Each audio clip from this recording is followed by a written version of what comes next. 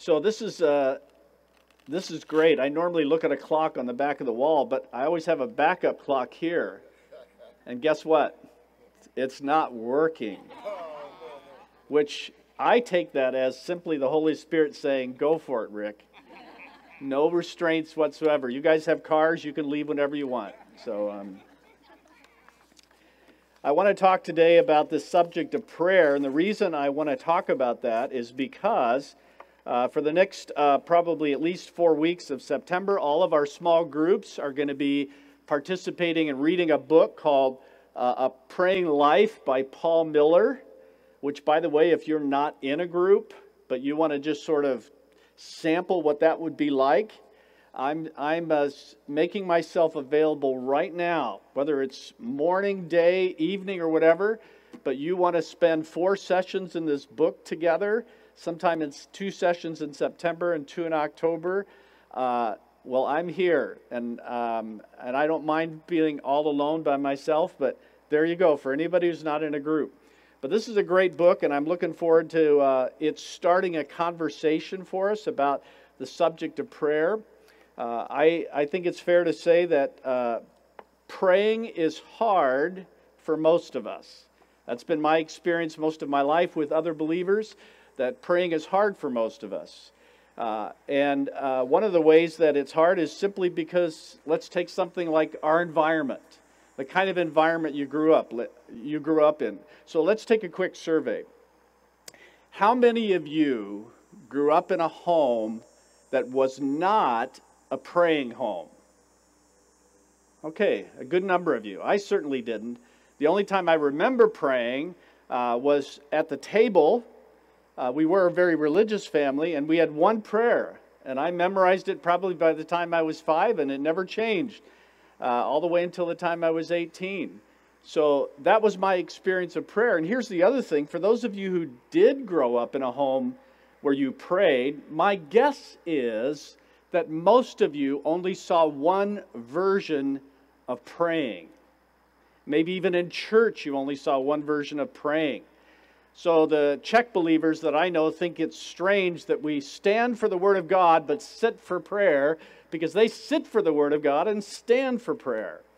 Or the Koreans, the South Koreans especially, when they pray, they tend in a church service to all pray at the same time. So that's a different experience for most of us. If you're in Ethiopia, why they gather in a circle, and one brother prays for the whole group. And even if you don't understand the language, you find yourself all of a sudden being wrapped into this unbelievable, energized, unending prayer. So again, there's just different experiences for us that have affected that. There's another problem with the environment that also makes prayer difficult.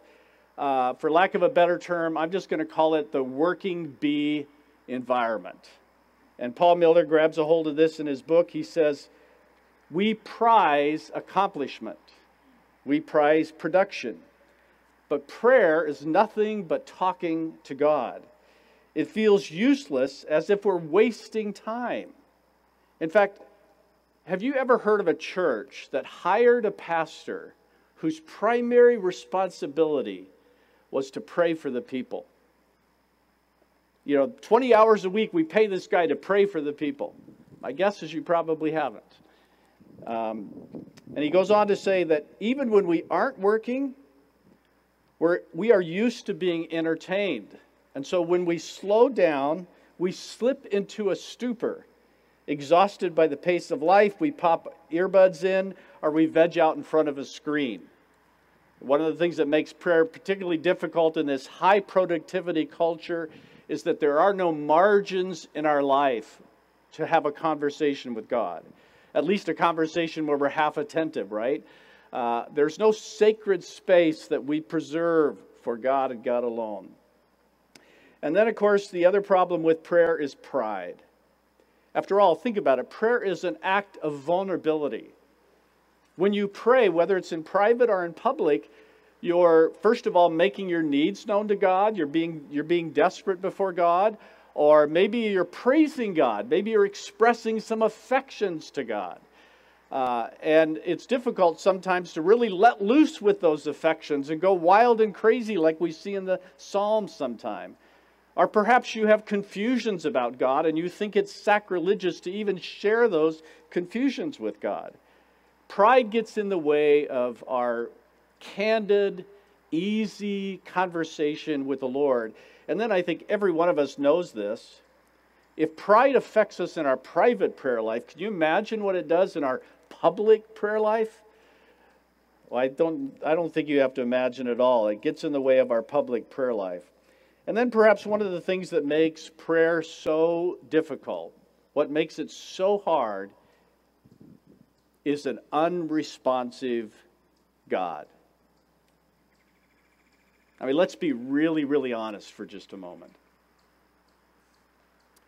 Prayer primarily is a one-way conversation to a person we can't see who at least seems to us to mostly be unresponsive.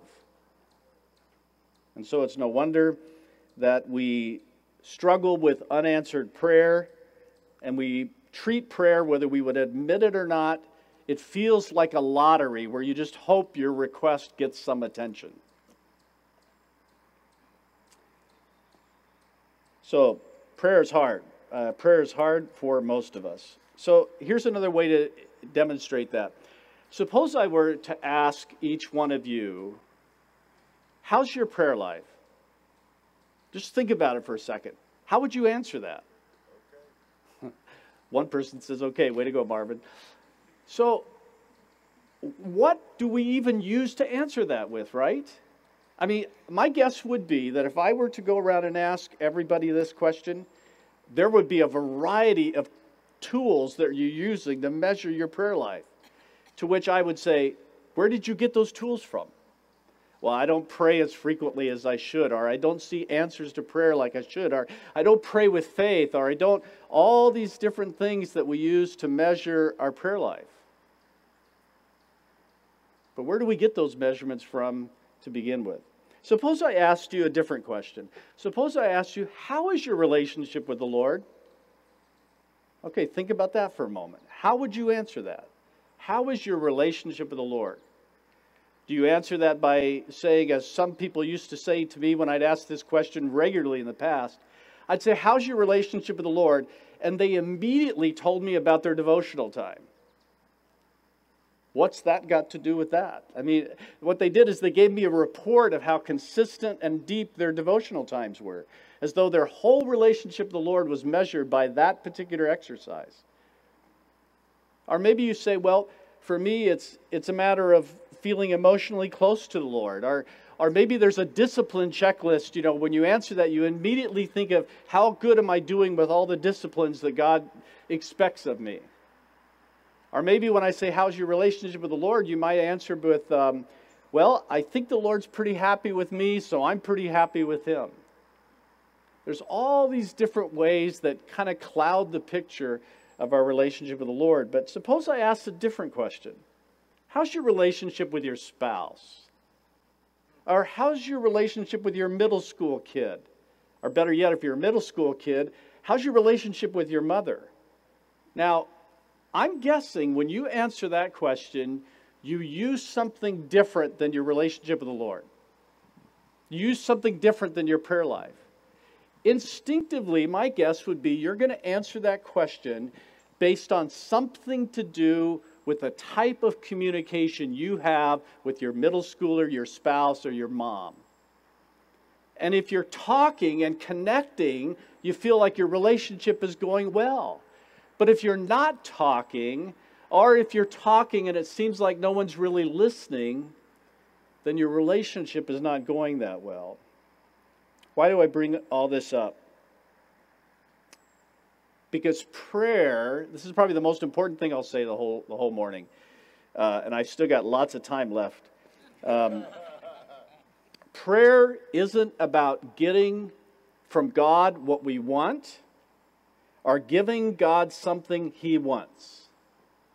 Prayer is about getting to know God.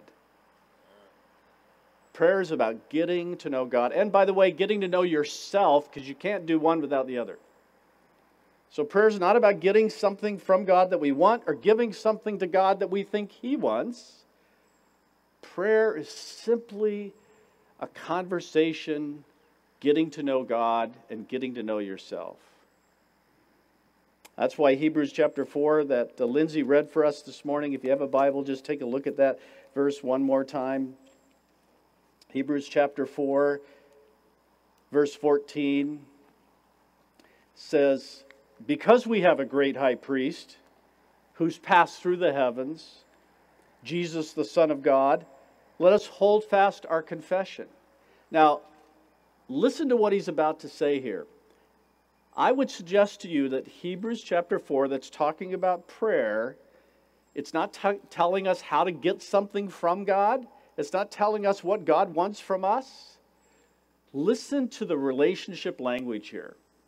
Listen to the language of Jesus, who knows how hard it is to pray. Think Garden of Gethsemane. He knows how hard it is for us to pray. He comes back to his disciples after asking them to pray for him. He finds them asleep. And what does he say? You idiots, don't you know how to pray? No. He says, I know your spirit is willing, but your body is weak. I get that. So listen to this companionship here. We do not have a high priest who's unable to sympathize with our weaknesses when it comes to something like prayer. He gets it. He can sympathize with us. But we have one who in every respect has been tempted in prayer like we have, yet he's not failed like we have. He's been tempted yet without sin. So let us then with confidence draw near to that throne of grace, that we may receive mercy and find grace to help in time of need. Yes, prayer is hard, but don't let that keep you from praying.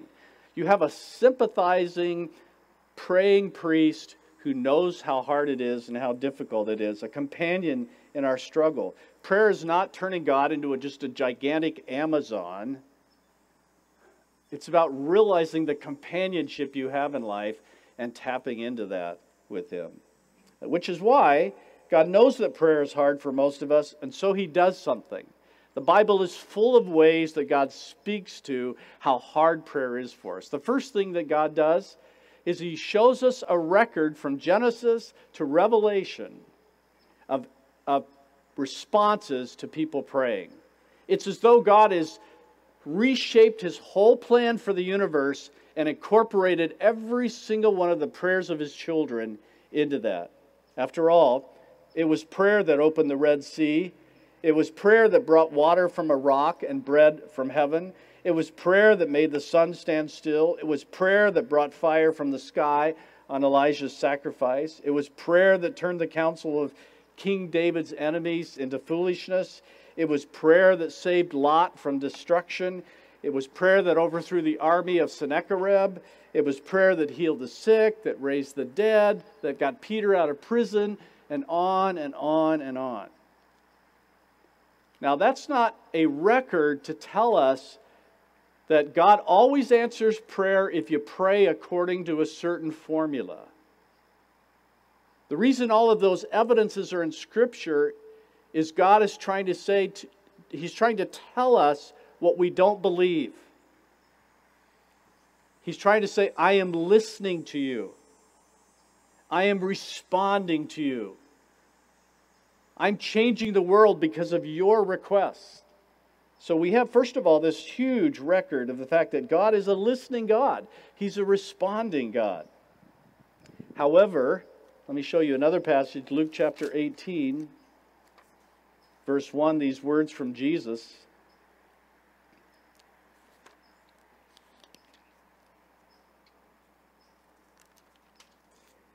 Jesus told them a parable to the effect that they ought always to pray. And boy, if it had stopped there, we would have missed out on so much. Listen to these next few words. They ought always to pray and not lose heart. Now, why would Jesus tell them a parable about that? Because He knows we as human beings, most of us anyway, have a tendency to lose heart in prayer. And so he tells us a parable that when God doesn't seem to be responding, just keep on talking. Just keep on praying. Over and over again, there's multiple verses about the importance of persevering, but not just persevering with expectancy. God has His reasons to delay our request. God has His reasons to modify our request. Because again, prayer is about getting to know God and getting to know ourselves. And God is much more concerned about getting us to trust Him than He is about answering everything we pray for. Because behind all of our prayer requests, without us even knowing it, is ultimately a prayer that God would fulfill His promises in us, which quite often means not answering our prayers like we would like Him to and when we would like Him to. In fact, I would argue that every single prayer of a believer changes things. Every single prayer of a believer changes things. Think about it for just a moment. Now, for example, did you know that you can even pray with unbelief and God will still answer it? I mean, if you want to see a great example of that, Acts chapter 12. Peter is in prison. And so the believers gather and they pray, and next thing you know, Peter's knocking on the door, and the servant girl comes out to the door. She sees Peter there. Instead of opening the door, she runs back in. She tells the prayer group, "You're not going to believe who's at the door." To which they say, "Right." Were they expecting God to answer their prayer? Sure. In that way? No, probably not at all. So God is still willing to honor it. But if you want to see something even more amazing, read about the prayers of the saints in the book of Revelation. In Revelation chapter 8, it speaks about all the prayers of the saints for all the ages going into bowls, B-O-W-L-S, bowls that sit below the throne of God. And eventually, those bowls of prayers get all the way filled up, and then they get dumped out at the return of Christ. What does that tell you? No prayer of a believer is wasted. They're all accumulating until that moment when God is ready to answer them all in one fell swoop.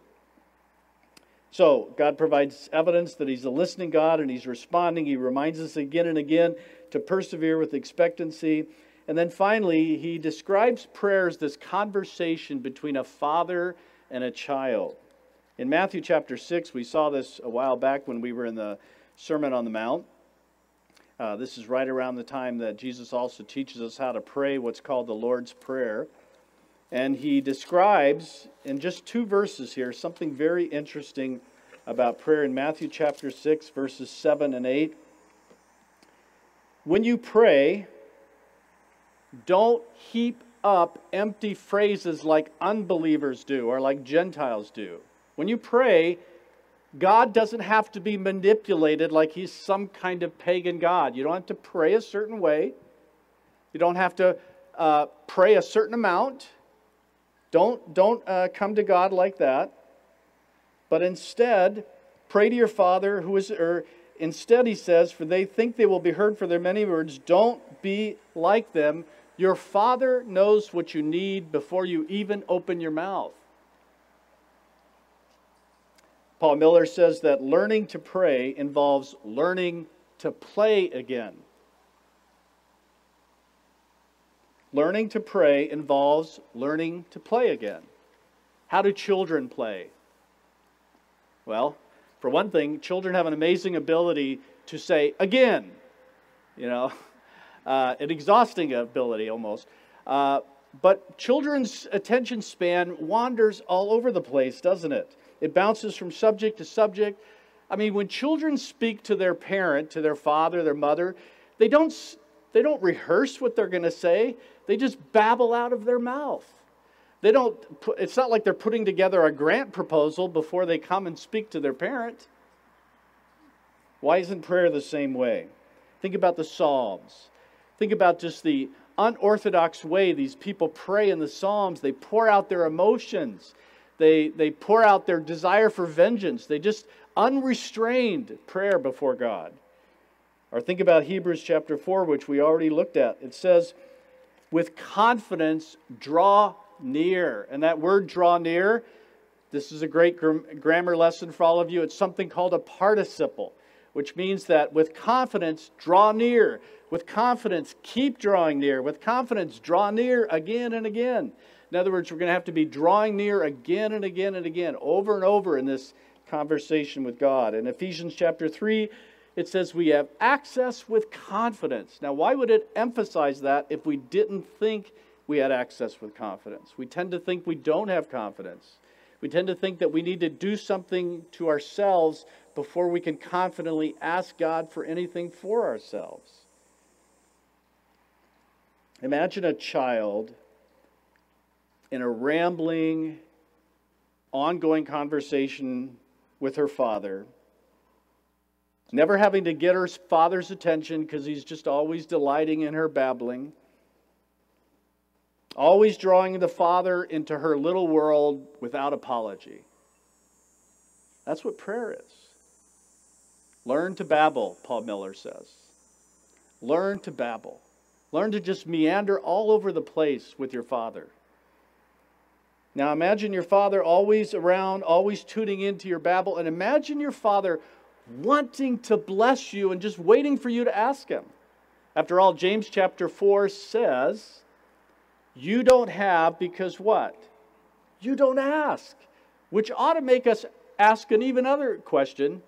Why don't we? Well, I'll tell you one reason why. That's James chapter 4, verse 2. You know what James chapter 4, verse 3 says? It says you do ask, but you ask with wrong motives. In other words, if you put those two verses together, this is what tends to happen in our prayer life. We tend to start asking God for things, but we don't realize that there are motives in some of the things we're asking God for we can't even see. And so God doesn't answer those things, but instead of persevering with expectancy, instead of seeing that there's something bigger going on, a chance to get to know God, we basically give up on praying. And as a result, we experience a lot less of God's blessing.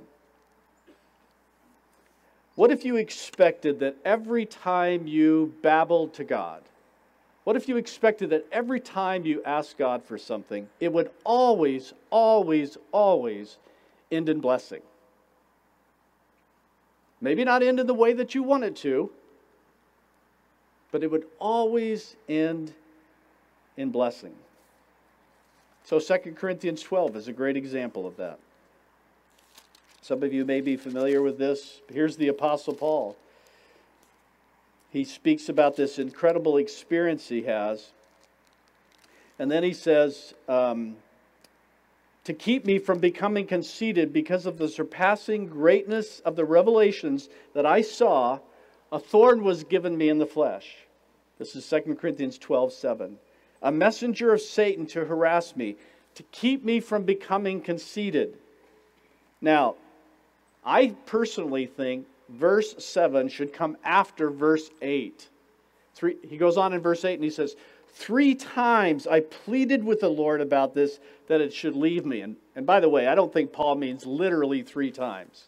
I think it's a symbolic way of saying, I was asking the Lord constantly to take away this thorn in the flesh. But he eventually realized something about God and something about himself. That's what prayer is all about, right? And so he realized in verse 7 that this thorn was given to him to keep him from becoming conceited. And if it wasn't for this thorn, he would become conceited. And so he says, eventually the Lord said to me in verse 9, my grace is sufficient for you, for my power is made perfect in weakness. Therefore, I will boast all the more gladly of my weaknesses, so that the power of Christ may rest upon me. For the sake of Christ, then, I'm content with weaknesses, insults, hardships, persecutions, and calamities. For when I am weak, then I am strong. Now, can you just rewind this for a moment and imagine if God had answered Paul's prayer in the way Paul wanted him to answer it? Do you see how he would be less blessed by taking that thorn away? Because the thorn has resulted in what? The ability to be content with weaknesses, insults, hardships, persecutions, and calamities. He is so much stronger by the Lord not answering that request than by him answering it. And yet the whole time Paul was thinking, I would be stronger if the Lord would take away this thorn in the flesh. It's a beautiful example of the fact that every time we pray, God is responding in blessing, but not necessarily in the request that we want. There's always something bigger and more beautiful that's happening in prayer than just my needs being met the way that I envision. All right. What time is it? 10:40. I should end. I got more here on corporate prayer and other things. We'll talk about that 2 weeks from now. I would love to give you an example of how so many times in my life, but I suspect some of you have this as well. So many times in my life, God has not answered prayers that I have to have Him answer them. They mean so much to me. In fact, I would guess I've had more prayers in my life unanswered than answered. At the same time, I've had prayers answered in my life I never even prayed for. So maybe more of that in 2 weeks from now. In 2 weeks from now, I want to talk a little bit more about what does it mean to pray in the Spirit? Do we even understand what that is? And how would that change our prayer life? But I want to do this. I'm going to ask the music team to get back in place as we transition here to take of the bread and cup in just a moment. And also the elders could come up and get the tables ready as well in just a moment. And by the way, normally if we were upstairs, you'd be coming down the center aisle. We don't want you to do that because we don't want liability issues going on with these cords here. We don't want your most memorable communion to be the one where you sued the church. So come out around the outside to these tables and then maybe make your way back on the outside as well. And then if you're new here visiting, we welcome you to this table if you call Jesus your Savior and your King. And everybody will get bread and cup, and then I'll lead us in taking the bread and cup together. But the reason we're doing this topic of prayer, the reason we're reading this book by Paul Miller, is that I hope to start a conversation with you and with you among each other about your prayer life. But I would suggest one thing that would help as you think about this. If you really want a prayer life that's far more life-giving than exhausting, you're going to have to be prepared to go through detox to get there. You can't just start a couple things and expect it to change. You need to realize that we've been programmed by our environment to where prayer is a difficult thing. And if you press through that detox phase, I'll say more about that in 2 weeks, I really believe, and I know from experience, prayer will be so much more life-giving for you, so much more freeing for you, than it will be exhausting and difficult for you. Paul Miller says, learning to pray doesn't offer us a less busy life. I love this line. Learning to pray doesn't offer to us a less busy life. It offers to us a less busy heart. Because we are less hectic on the inside, guess what happens? We have more capacity for love coming out of our heart. That's one of the sweet things that prayer does, is it changes that restless heart that Augustine talked about on the inside when nothing changes on the outside. And I want to end as we think of coming to the table here, this passage that's in your bulletins from Romans chapter 8. We never pray alone. We never pray alone. Remember how I said prayer is hard? Romans chapter 8 says this, likewise the Spirit helps us in what? Our weakness. Our weakness in what? In praying. For we do not know what to pray as we ought. Do you realize that? Half the time we don't even know what to pray for. That's okay. Doesn't matter.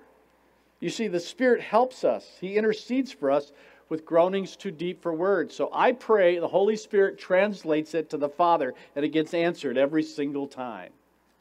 A couple verses later, Romans 8, verse 34. Who is to condemn? Christ Jesus is the one who died. More than that, He was raised. He's right now at the right hand of God, and guess what He's doing? He's praying for us. So as you draw near to the table today, draw near with confident access. You don't have to be good enough to be heard by God. Jesus has made you good enough because of His death and resurrection. And you not only have confident access to the throne of grace, you have confident assistance to the throne of grace. If I knew that every single time I pray, God was going to respond because my prayers are accompanied by the translating work of the Holy Spirit and the assistance of Jesus, who's at the right hand of the Father, it might make a difference in how I pray. So, let's take a moment, and then let me do something amazing. Let me talk to the Lord.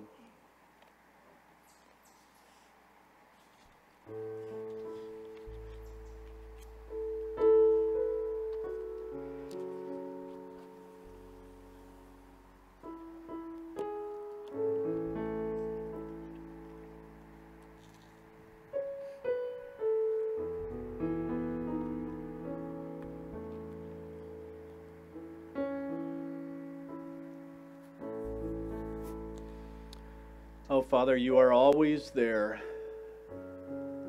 You're always willing to listen to our words that never feel quite right. And so would you free us from thinking we have to perform before you? This bread and cup are such a reminder that we have absolute freedom in your presence and delight in your eyes because of Christ. Oh, make us again like little children, babbling in front of a Father who delights to bless us. Enhance our conversation even as you nourish our souls right now with the bread and cup. We pray in the name of the one who's praying right now for us, Jesus. Amen.